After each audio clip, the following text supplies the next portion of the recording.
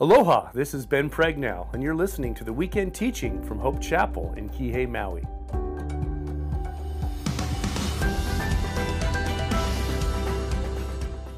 If you're visiting with us or just been coming around for a little bit, you've come at the very best time, because today we're starting our brand new series as a church, one at a time, and so you couldn't have picked a better time to join us. As a church, we're literally all getting on the same page, and the book is free, okay?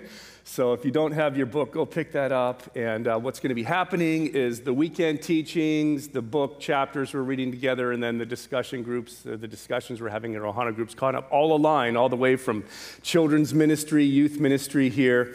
And I love this series, one at a time. Now, I heard a comment Friday night like, oh, it was so smart of you guys to pick this series, since the fire and everything. And I was like, actually, the Lord led us to this before the fire, but it's even more relevant right now for what we're going through here. But it's just all about the way that Jesus lived and loved and has called his people to do the same, one at a time. And the thing about that is it's very counterintuitive to our natural way, and it's very countercultural to our world right now. Digital marketing experts tell us that we're exposed to 5,000 ads a day. And we don't even realize that, but every single ad begins with this assumption: you're missing something in your life. And so what you got to do is you got to keep clicking, you got to keep scrolling, you have to keep subscribing, you have to keep ordering, and boy, if you just keep at it, eventually you'll become satisfied. I think about social media in particular. It's been promoted as a platform for creativity and community. And yes, that's happening, but our lives are so filled with distraction. And I don't know if it's just me, I'm having a harder time focusing. Anybody else? And there's so much information coming at us, and the irony is most of the studies now that are coming out link anxiety, depression, body image issues, antisocial behavior, division and polarization, the normalization of risky behavior, and just an overall decline in mental health to the overuse of social media. Are you guys seeing that? We went on social media to connect, and it became toxic when we stayed to compare. And one of the biggest downfalls in all of this, in our culture and what's going on right now, is it's created this idea that relationships are commodities. And so it's like, well, I think, you're going to help me and you're going to do for me, and so I'll do this for you, and I'm going to get something out of this. And our tendency is to live life with what we call a selfie lens. But as followers of Jesus, we're called to live life not with a selfie lens, but with what the book calls a zoom lens, to focus in on the one. So why this series? Well, as believers in Christ, we have been called to something so much greater than what's kind of happening in our culture right now. We've been formed in the image of God, created to bring him glory, to live as disciples of Jesus. This term discipleship I want to talk about just for a moment, because maybe it's confusing, or it's like, how does this translate to everyday life? But it's a widely used word just to describe a journey of spiritual growth. And that's what this series is all about. We find three major elements in discipleship in Jesus' call to the first disciple. So I want to look at this just for a moment. In Matthew 4, it says, while Jesus was just walking by the Sea of Galilee. So that tells us this is just everyday life. As we're going about, walking, doing our day, he saw two brothers, Simon, who's called Peter, Andrew, his brother, casting a net into the sea, for they were fishermen. And he said to them, "Follow me, and I will make you fishers of men." And I want you to underline or highlight or circle in your Bible or your Bible app these three terms: follow me, make you, and fishers of men. You You see, when Jesus says, follow me, that means your life direction and your life purpose is all now found in him. Follow him. And he says, I'll make you, and that means your identity, that means your growth, that means all the change in your life is because of Jesus. He's making you, he's forming you, he's shaping you. And then fishers of men, what's that all about? It means that you're created for and you're committed to a mission to multiply, to bring Jesus to other people. See, although our faith is very, very personal, it was never meant to be private. You guys got that? It's not meant to be private. It's meant to be shared. I like how someone put it. The Church of Jesus Christ is the only organization that exists for those that are not yet a part of it. Why are we doing all that we're doing? It's not about you and me. It's for those that yet have come to encounter the love of God.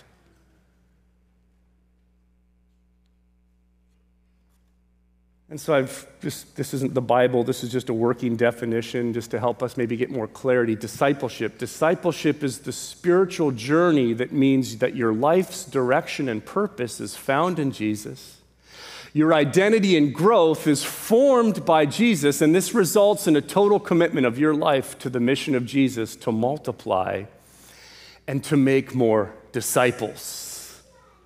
And so, listen. This is kind of building on this series on where we were last week and just really talking about the biblical mandate and definition of the church and our mission as a church. And so if you missed last weekend, number one, I'm sorry, it was such a good time. It was our 43rd anniversary. Was that fun? Was that great?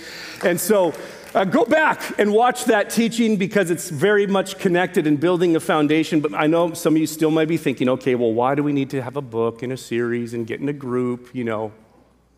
Well, let me give a couple reasons. Number one, it takes discipline to be a disciple. It takes discipline to be a disciple of Jesus. And so every time you challenge yourself, every time you stretch yourself, every time you step outside of your comfort zone, what happens? Growth and spiritual maturity. I like what Levi Lusko says. He says, comfort zones don't keep your life safe. They keep your life small. Now, everyone has comfort zones, and everyone's comfort zone is a different size, but here's the deal. Everyone must step outside of their comfort zone. So you don't compare yourself to other people.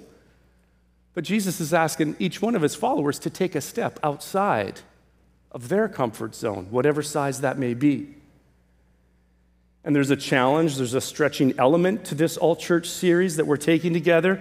And if you do it, I can guarantee you, you will be blessed, you will grow, but you gotta know that growth sometimes looks a little bit more like iron sharpening iron. There's some sparks. And so don't be deceived that it's all gonna be cozy and comfortable. But it will be meaningful and worthwhile. And there's one last reason it's even more important, and that's because God's word is the source and guide for our lives. It's the final authority. For us, we study the scriptures and we see so clearly that discipleship happens within the context of relationships. We need each other. And it's actually shared from one person to another because everybody knows something about Jesus that you don't know, and you probably have something with Jesus that you can share with somebody else. And so it's intentional relationships that are the method that God has given us to become all that he has purposed us to be, because life is about relationships. Our relationship with him, our relationship with others. And I'll never forget, I was at this conference one time, and this pastor from Australia, I can't remember his name, but he just looked at the group and he said this: every time God wants to do something new in your life, he brings new people into your life because God works through relationships.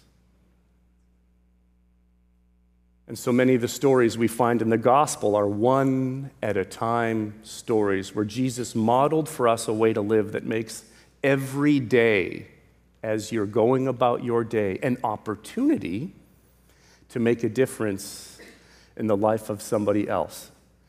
And so I'm so excited that we're finally here and we get to start the journey right now. Are you guys excited about that? Man. So if you haven't picked up your free book in the courtyard, pick that up. If you've not signed up for a group, sign up online or go to the Connect table. They'll help you. But I got some kind of funny news. 50 of you thought it started last week. And you showed up under the tent. You know who you are. The Katinas concert was last Tuesday. All of the groups start this week. But this is the issue. Only 29 of you had signed up for the group. And 50 already showed up. Now, the good news is we have room for 100. And we are going to share a meal together and have childcare, but we really need to know if you're coming so we can prepare a place for you. So please sign up or go to the Connect table so that we can know and find another group that may suit where you live or the area that, the night of the week that works for you, because I hope you can understand this. This series right now in the life of our church is a big deal. It's a big deal. And to get the most out of this, we're asking everybody to make a 7-week commitment to what? Let me tell you. Some of you haven't been to church 7 times in a row in your entire life. The messages are going to connect to the book, that are going to connect to the video, that are going to connect to the discussion. And you'll be blessed to do that. Some of you have never read a book in your life. Now's your chance. It's a very easy read. The first chapter that you need to read before group takes like a couple minutes. And here's the other thing. Some of you have never joined an Ohana group before. This is your opportunity. And I can tell you this. The juice will be worth the squeeze. So make that commitment to join us on this journey, a journey of spiritual growth and maturity that will bring so much more blessing and growth in your life as we look to Jesus and the way that he lived and the way that he loved. So we're going to get started. You ready for a Bible study? Open your Bibles to Luke chapter 15. Open your Bible app to Luke 15. And this is one of the most well-known chapters in the Bible. In it, the context of it is very, very revealing. The scribes and the Pharisees are grumbling that Jesus is eating with, hanging out with, and receiving sinners and tax collectors. And so to respond to their grumblings, Jesus tells 3 very famous stories. The story of the lost sheep, the story of the lost coin, and the story of the lost son. And so from the book, we're calling this message Zoom Lens. So let's pray. God, we thank you for your word. And God, we look to you in this time. There's so much going on in our world, even right now. We pray for the peace of Israel, Lord. We think of just this devastating and horrible reality that wars are happening, not only there, but across the world, Russia, Ukraine. And Lord, it just reminds us of what we can do. And that's we can love each other one at a time. We can share your word one at a time. And we thank you for the freedom and the peace we have to do that in this place. And for each one, Lord, that's gathered here today, those that are just, drag themselves to the doors, encourage them, comfort them, Lord, strengthen them. For the areas in our lives where we need a change, Holy Spirit, bring us the conviction, the power to change. And above all, Jesus, be lifted up, honored, and glorified in this place as we've come to worship you, to study your word, Lord, as your people here, that you would use us. We ask in Jesus' name, amen. Well, we're going to read the whole chapter, and then we're going to get through this. So you guys ready for this? Let's start. Luke 15 says, "Now the tax collectors and sinners were all drawing near to him," Jesus, "and the Pharisees and the scribes, they grumbled, saying, 'This man receives sinners and eats with them.' So Jesus, he told them this parable. 'What man of you, having 100 sheep, if he's lost one of them, does not leave the 99 in the open country and go after the one that is lost until he finds it? And when he's found it, he lays it on his shoulders, rejoicing. And when he comes home, he calls together his friends and his neighbors, and he says to them, "Rejoice with me, for I've found my sheep that was lost." Just so I tell you, there will be more joy in heaven over one sinner who repents than over 99 righteous persons who need no repentance. Or what woman, having 10 silver coins, if she loses one coin, does not light a lamp and sweep the house and seek diligently until she finds it? And when she's found it, she calls together her friends and her neighbors, saying, "Rejoice with me, for I've found the coin that I'd lost." Just so I tell you, there is joy before the angels of God over one sinner who repents. And he said, there was a man who had 2 sons. The younger of them said to his father, "Father, give me the share of my property that's coming to me." And he divided his property between them. And not many days later, the younger son gathered all that he had, and he took a journey into a far country. And there he squandered his property in reckless living. And when he had spent everything, a severe famine arose in that country, and he began to be in need. So he went and he hired himself out to one of the citizens of that country, who sent him into his fields to feed the pigs. And he was longing to be fed with the pods that the pigs ate, and no one gave him anything. But when he came to himself, he said, "How many of my father's hired servants have more than enough bread, but I'm perishing with hunger? I will arise and go to my father and say to him, 'Father, I've sinned against heaven and before you, and I'm no longer worthy to be called your son. Treat me as one of your hired servants.' And he arose and came to his father. But while he was still a long way off, his father saw him and felt compassion and ran and embraced him and kissed him. And the son said to him, 'Father, I've sinned against heaven, and before you I'm no longer worthy to be called your son.' But the father said to his servants, 'Bring quickly the best robe and put it on him, and put a ring on his hand and shoes on his feet, and bring the fattened calf and kill it. And let us eat and celebrate. For this my son was dead and is alive again. He was lost and is found.' And they began to celebrate. Now his older son was in the field, and as he came and drew near to the house, he heard music and dancing. And he called one of the servants and asked what these things meant. And he said to him, 'Your brother has come, and your father has killed the fattened calf, and because he has received him back safe and sound.' But he was angry, and he refused to go in. And his father came out and entreated him, but he answered his father, 'Look, these many years I've served you, and I've never disobeyed your command, yet you never gave me a young goat that I might celebrate with my friends. But when this son of yours came, who has devoured your property with prostitutes, you killed the fattened calf for him?' And the father said to him, 'Son, you're always with me, and all that is mine is yours. And it was fitting to celebrate and be glad, for this your brother was dead and is alive. He was lost, and now he is found.'" Jesus often taught in what is called parables. We just read 3. A parable is simply a story that illustrates a spiritual lesson. And here we find this response given to the scribes and the Pharisees, who criticized Jesus for receiving sinners. Now, who were the Pharisees and the scribes? They were the Jewish leaders. They were very educated in the law. They transcribed the law. They were the official recorders of the law. They prided themselves in their lineage and their ancestry and their set-apartness, their privilege, their position, and they believed that all of those things earned them special favor with God. They are not happy that Jesus receives these sinners, these tax collectors.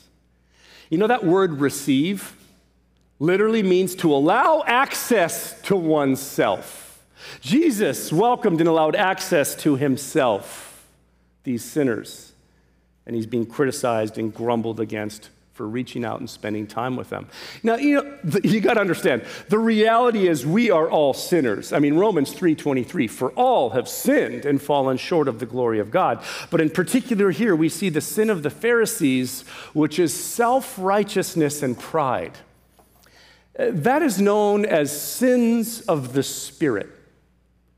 And then there are sins of the flesh, and that's what the scribes and the Pharisees are stating, and they're grumbling about, that Jesus would receive these sinners because why? They're lawbreakers. You shouldn't allow them in your presence.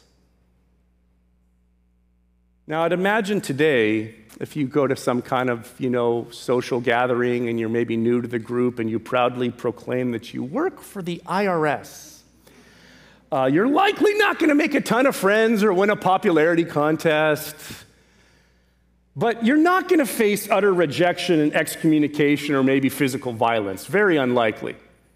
But you see, in the Bible times, the Roman Empire, this oppressive regime, had tax collectors who were Jews.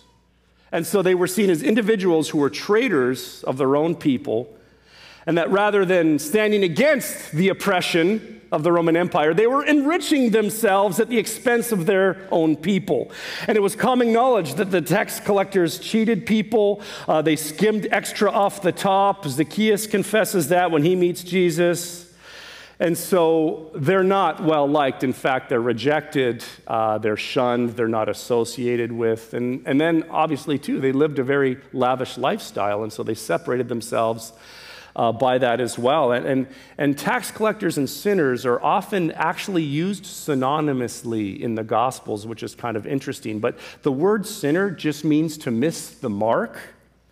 It means to fall short of what God requires. And so when the Pharisees call them sinners, they're saying these are people who live in blatant contradiction to the law of God. And they're shunned from society, they're considered unclean, and you never talk to them, you don't associate with them. In fact, you hate them.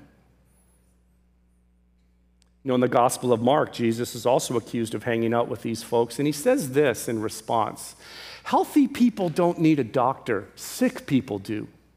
I have come to call not those who think they are righteous, but those who know they are sinners. And so it was these sinners that Jesus was receiving. Why? Because it says that Jesus came to seek and to save the lost. So the first thing we see in this passage when you live life with a zoom lens is it's that Jesus sees and seeks the lost. Jesus had a way of zooming in on those that the religious community had cropped out. I mean, think about it just for a moment. People that had lost their way, whether by ignorance, maybe they were exploited, they found themselves in just a terrible life of sin, and others by just willful, intentional choices. They've chosen a life of deceit or crime. But either way, it says Jesus receives them. And he tells 3 parables about a lost sheep, a lost coin, and a lost son.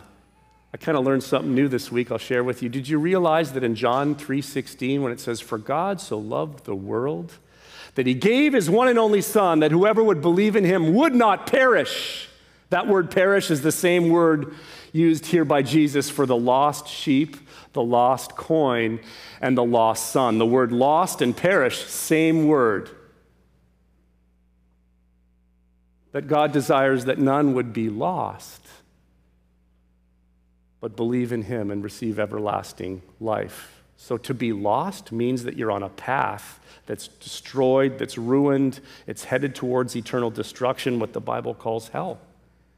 And Jesus is answering the indictment of eating and receiving sinners, and he's saying something like this: when I eat with tax collectors and sinners, it's like going after that one lost sheep.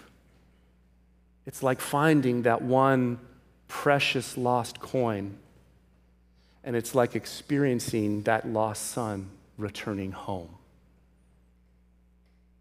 And notice in these three parables that there's not only a mathematical progression as the loss increases from one sheep out of 100 to one precious coin out of 10 to one son out of 2, but the intrinsic value of the loss rises to lose one sheep, to then one valuable coin out of 10, a tenth, to lose one of your children out of 2.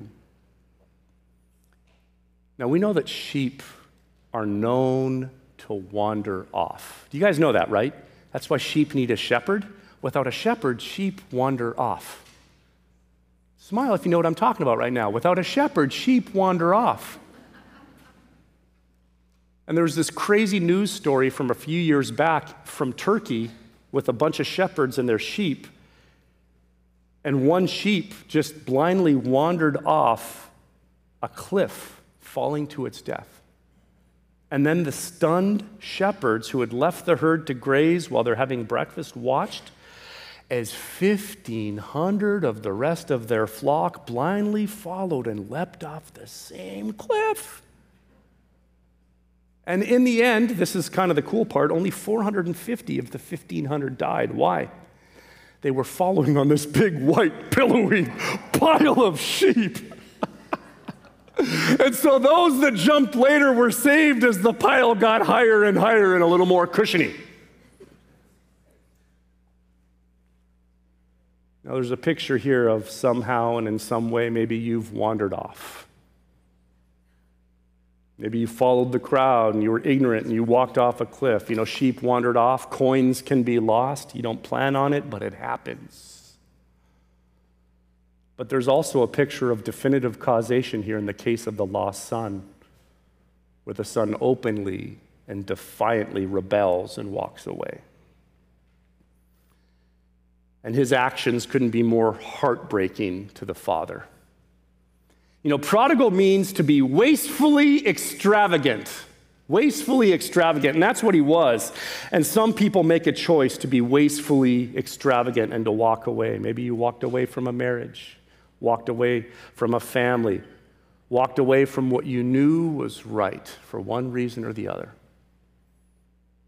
You know, in the Jewish culture, the older son, first of all, it was unheard of for anyone to receive the inheritance before the father died. So number one, I mean, it's an unheard of, completely insulting request, but the father grants it. And when there's two sons like that, the older son actually gets 2/3 of the estate, and the younger son gets 1/3. And so at that time, the estate would have been divided. And in essence, the younger son is saying, I wish you were dead, and I value your money more than our relationship or this family. And he goes and he blows all the money, and he ends up with nothing, with no one to help him, just hoping to eat the pig scraps. And the older brother, it says, knew of his wild living. In fact, culturally speaking, the whole community would have known, and the shame and the embarrassment brought upon the family. And the boy hits rock bottom. I mean, for a Jewish boy to be working with pigs was a total disgrace.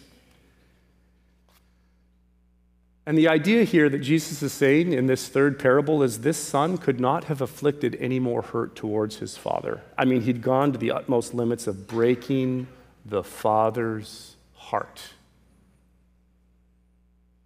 And maybe you're here right now and you feel that you've wandered off and you're just too far gone.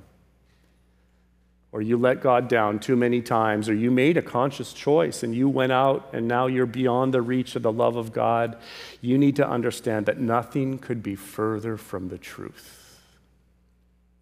Because the point in each of these parables is so clear that all have sinned and that Jesus sees and seeks out those who are lost, those that are on a path of self-destruction. Jesus sees you and he seeks you out. Jesus wasn't saying that the other 99 sheep were not that important. He was emphasizing that the one sheep that wasn't in the fold corresponded with the lost, the sinners. And the 99 refer to the Pharisees who thought themselves righteous and therefore had no need to repent. And it's not that they didn't need repentance for themselves. Jesus is using irony to show them their self-righteousness and their pride, especially in the third story in the case of the older brother who couldn't even bring himself to rejoice at his brother's return home. Jesus saw the sinners, the tax collectors, as lost coins stamped with the image of God, needing to get back into circulation, and no matter how much that coin has been defaced, it bears the image and the superscription. And it's true of every man, every woman, that you're made in the image of God. And however much damage you think you've done, you're His. He wants you to return. With the lost sheep, the attention is fastened on the condition of the thing that was lost. With the lost coin, it's upon the sorrow of the one who is lost. You know, in that time, it was interesting too, because the average flock size of sheep for shepherds was 20 to 30. And so Jesus picks a number that would be more than 3 times the average flock. I mean, that's a pretty large flock for these guys. And he's saying, if one left, would you even notice?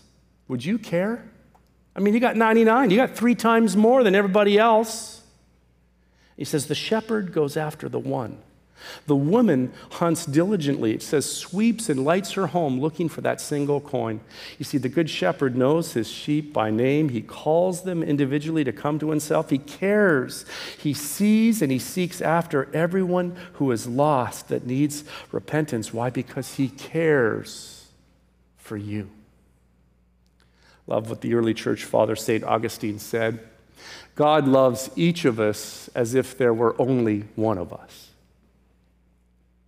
And with the prodigal son, the lost son, we understand that Jesus sees people as sons and daughters. That's how Jesus sees us. That's how, when he zooms in, he sees that son, he sees that daughter.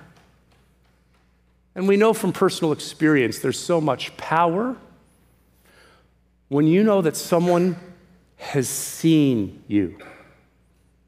You know, there was this guy during COVID in New York City on social media. His name is Devin Rodriguez, and he had these videos. He's an incredible portrait artist. And what he was doing during COVID, which was, I think, to humanize and encourage, and his form of art, is he was going on subways, and unbeknownst to the people on the subway he was sitting across from, was drawing their portrait. And then, after a while, he began to give them the portrait. Some of you may have seen this. Here's just a little example. Here's one of the videos of many.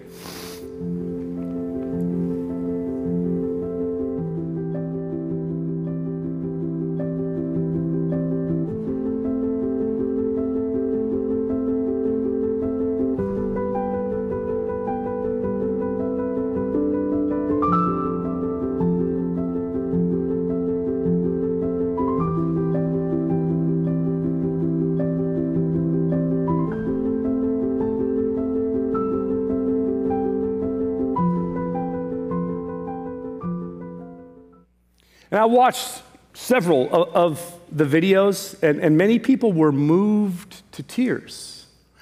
And I'm thinking, why? I mean, they know what they look like. They can take a selfie with their camera, like on the subway themselves. And you know what? He actually did this for a while, and instead of giving the portraits to the people, he hung them in his studio, like as his form of art. And it never really took off. He was just trying to capture people in these honest moments, and it didn't get much attention, didn't go viral. And then the moment he starts handing them the pictures, it explodes. He becomes world famous, millions of views, interviewed on every media outlet. Why? Because it was the power of being seen.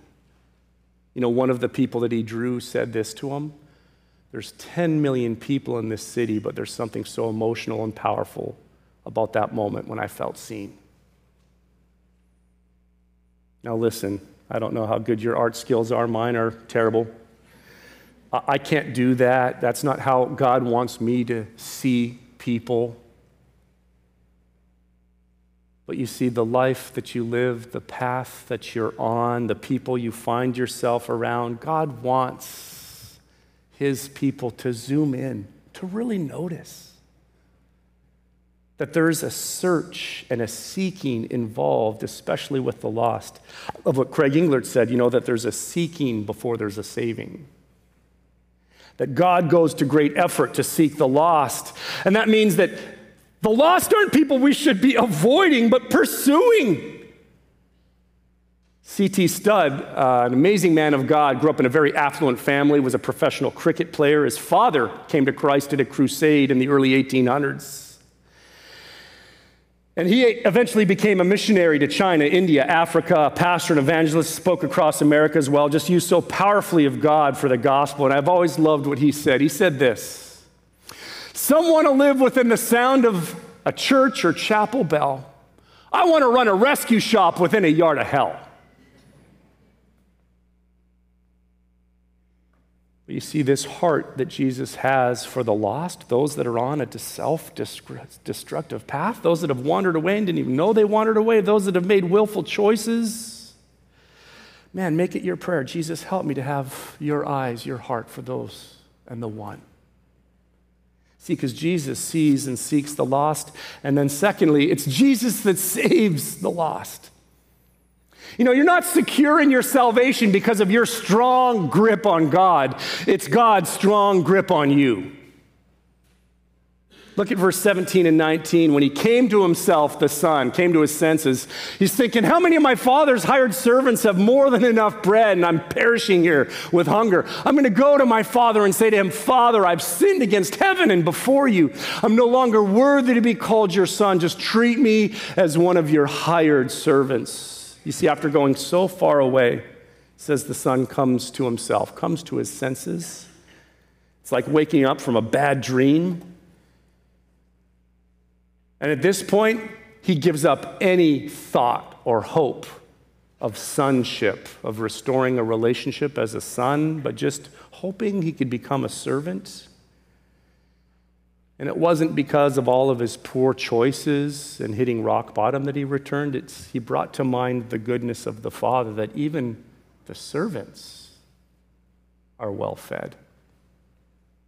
And you got to understand the progression here. He's thinking, he's remembering, he begins to own and decide and determine to turn around and then to repent and to return to the Father.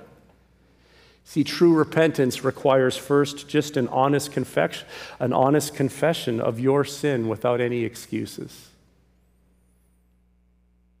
You know, the son didn't say, well, you know, I wouldn't have demanded the inheritance if you just weren't so hard to live with and demanding and insensitive as a father.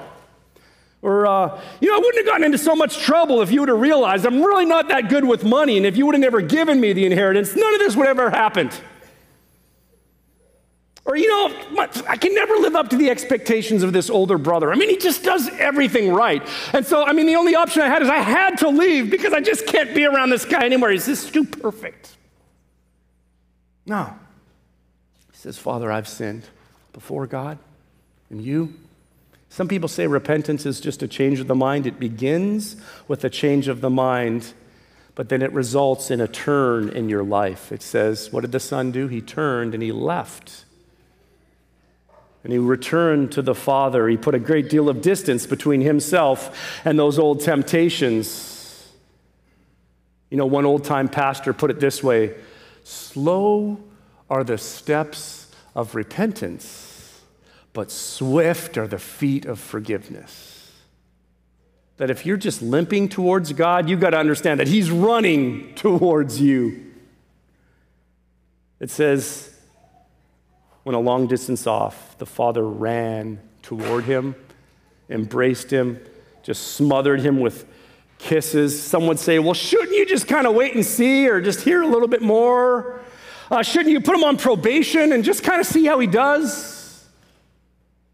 Father says, no way, and he wraps his arms around him. It says this in verse 20 and 22. He rose and came to his father, and while he's still a long way off, his father saw him, felt compassion, and ran and embraced him, kissed him. And the son said, Father, I've sinned against heaven and before you. I'm no longer worthy to be called your son. But the father said to his servants, bring quickly the best robe and put it on him, put a ring on his hand, shoes on his feet. And when the son was far off, the father ran to him. And within Jewish custom, there's a lot of really amazing things about this. For an older man to lift up his robe and to run, number one, was unheard of. It was kind of a disgraceful, shameful thing to do. In fact, in that act, the father's taking on all the shame of the situation between their relationship in that act. And then he's kissing him, he's hugging him, he's giving him the ring, the robe, the shoes. What does all that mean? It's a complete restoration of the relationship of the son and the father. And he's calling for a celebration. So you need to see that Jesus celebrates when the lost are found. And the climax of all three of these stories, that Jesus responds to criticism for receiving sinners, ends in rejoicing. I mean, look at the first one with the sheep. When he comes home, he calls together his friends and his neighbors and says, "Rejoice with me, for I found my sheep that was lost." Just so I tell you, there'll be more joy in heaven over one sinner who repents than over the 99 righteous who need no repentance. Look at the lost coin. When she found it, she calls together her friends and neighbors saying, "Rejoice with me, for I found the coin that I'd lost." Just so I tell you, there's joy before the angels of God over one sinner who repents. Let's look at the son. The father says, "Bring the fattened calf and kill it. Let us eat and celebrate. For this my son was dead and now is alive. He was lost and is now found." And they began to celebrate. This is the heart of Jesus, to see and to seek out and to save and then to celebrate when the lost come home. When people that have wandered off come back, it's not condemnation, it's celebration. And the son is completely forgiven. And the act of the ring, the robe, the shoes, the celebration, it's a picture of us, our sins blotted out. You don't have to brace yourself for that big lecture if you come back to God where it's like, "I told you so, and this is all the stupid stuff that you've done." No, he clothes us, it says, with his robes of righteousness. Full privileges as a son or a daughter, sharing in the best that he has. He's overjoyed, and he invites others to celebrate that the lost has been found. That's exactly how God responds when you and I turn from our sins and come to him. Maybe you feel far off right now. All I can say is, man, come home. It's so much better than what you're going through right now, that God's waiting for you. And it's not to punish you, it's to throw you a party. But the older brother, verse 25, was in the field, and as he came and as he drew near to the house, he heard music and dancing, and he called one of the servants and asked what these things meant. And he said to him, "Your brother has come, and your father has killed the fattened calf because he's received him back safe and sound." But he was angry and refused to go in. And his father came out and entreated him, but he answered his father, "Look, these many years I've served you. I never disobeyed your command. Yet you never gave me a young goat that I might celebrate with my friends. But when this son of yours came, who has devoured your property with prostitutes, you killed the fattened calf for him." And he said to him, "Son, you are always with me, and all that is mine is yours. And it was fitting to celebrate and be glad, for this brother was dead, now is alive. He was lost, and now is found." You can't miss that this elder brother is a direct and strong warning to the Pharisees and the scribes who were grumbling against Jesus, who was receiving the sinners. And it's like those who come even maybe to church every week and think, "Oh, that was a really good message for them." Because this son was devoted to the Father's law, the Father's service, but entirely out of sympathy with the Father's heart. And it says he wouldn't even go in. He's like pouting on the porch. But you see, his problem isn't even really with the brother. It's with the dad's forgiveness. And he's resentful towards that kind of mercy and that angry towards grace.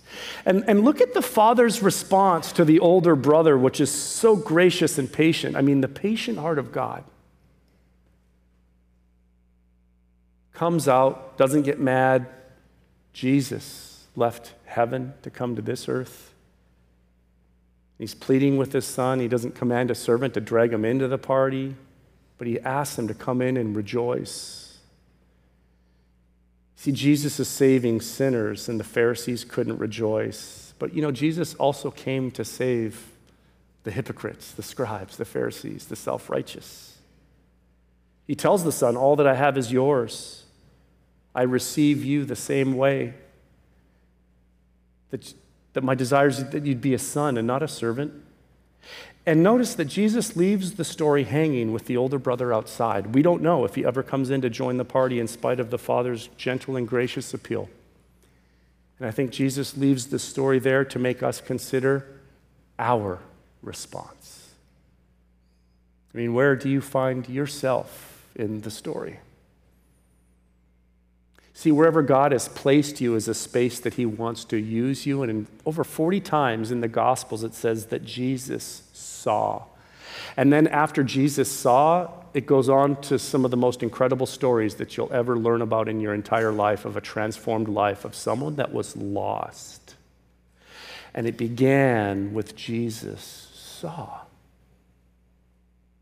And have you noticed that you see what you're looking for? What you train your eyes to see is what you find. And it's amazing, as I consider my own life, it's amazing what I don't see, and it's incredible how much more I could see.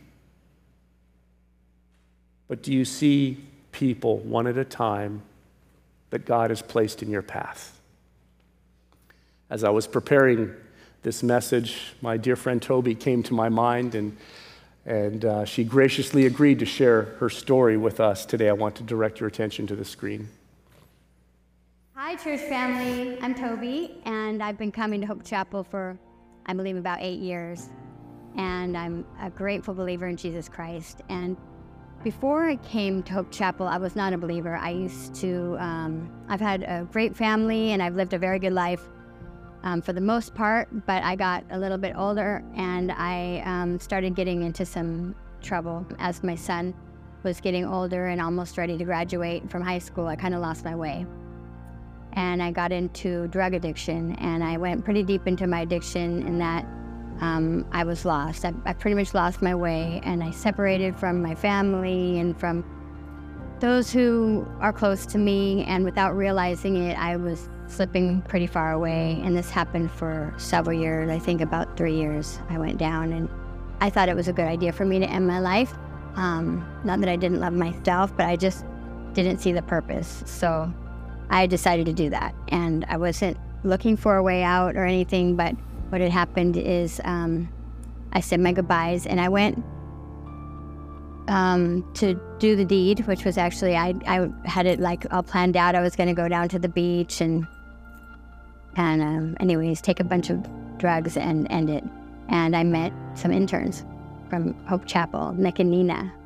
And they were walking on the street, right across the street from the Cove, which is where I was at the time.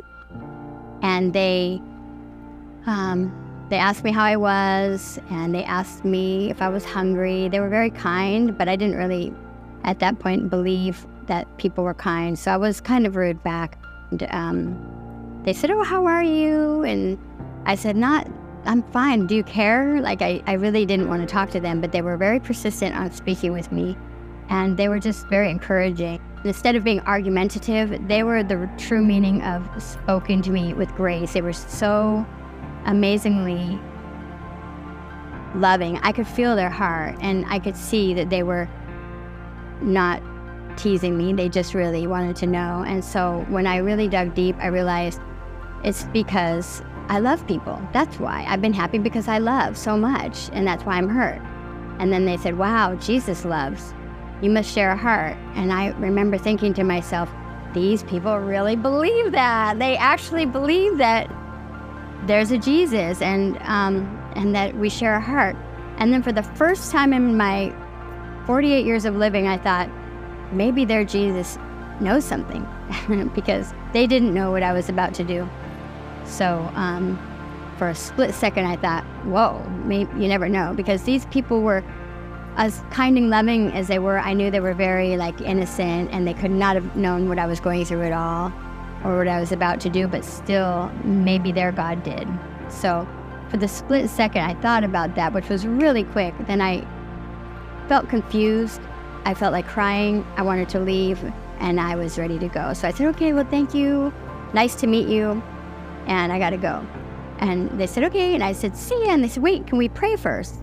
And I said, pray? Like, where are we going to go? How are we going to pray? We're going to just stand here and pray, like hold hands? And they said, yeah, just right here. And so I said, okay.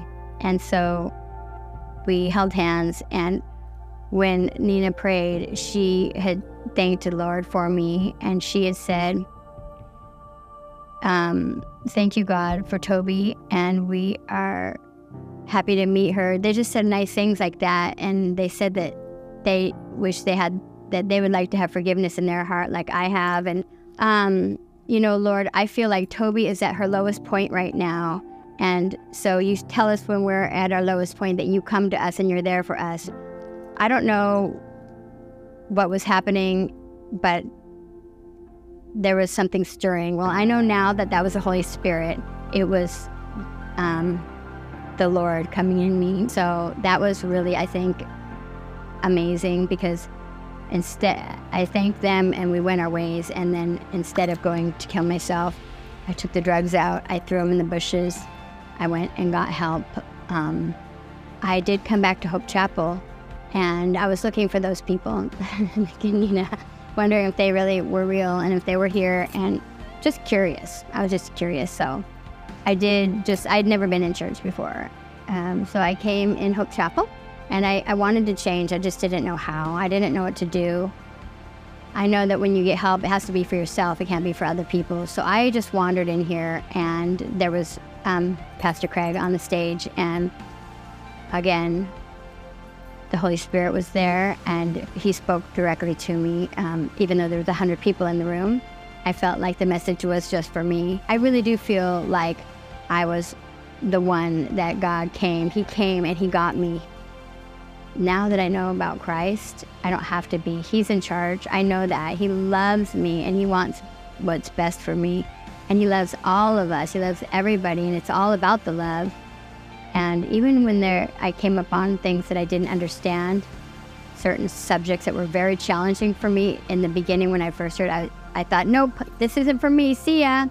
But then God really always, if I prayed about it, which I always do, God finds a way to help me to understand what I thought I never could. He's amazing, and it's changed my life because I know that he loves me unconditionally. I know that he has good plans for me. I know that he has my way made, and all I have to do is be me. So it's amazing. Thank you, Toby.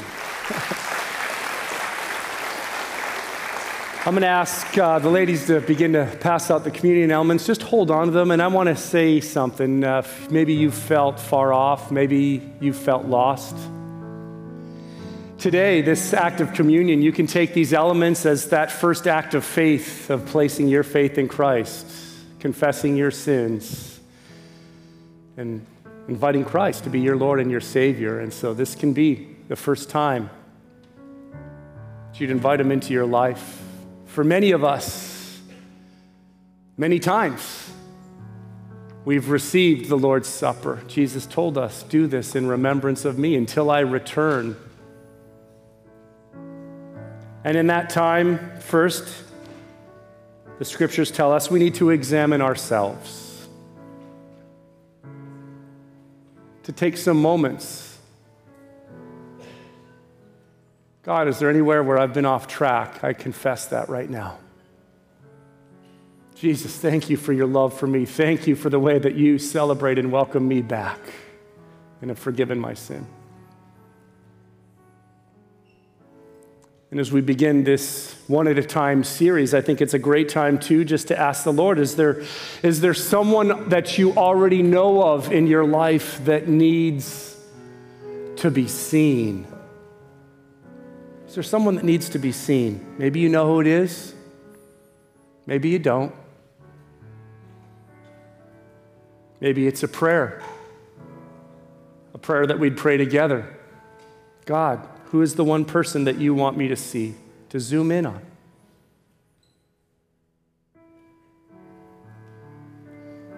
But you see, at the cross of Christ, it says the sinless, spotless Lamb of God, Jesus, paid the penalty for our sin for all time. He says, it's finished. Your past, your present, and your future, for those that would confess him as Lord.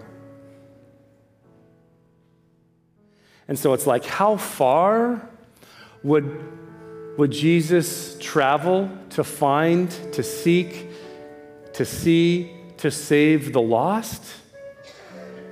Well, about as far as you can go, the distance from heaven to earth. That's as far as you can go to seek and to save the lost. And that's what Jesus has done for every single one of us. That God so loved the world that he gave his one and only Son, that whoever would believe in him would not be lost, would not perish, but have everlasting life. And so if for the first time that's you, I hope that you would take this step of faith and declare your faith in Christ, because you see, it's at the cross where we see the heart of Jesus, to see us, to seek us out, and to save us. And so it's recorded at the Last Supper, the night before the crucifixion, that Jesus gathered with the disciples, and he took the bread and he broke it, and he said, "This is my body that's been broken for you. Take, let's eat together."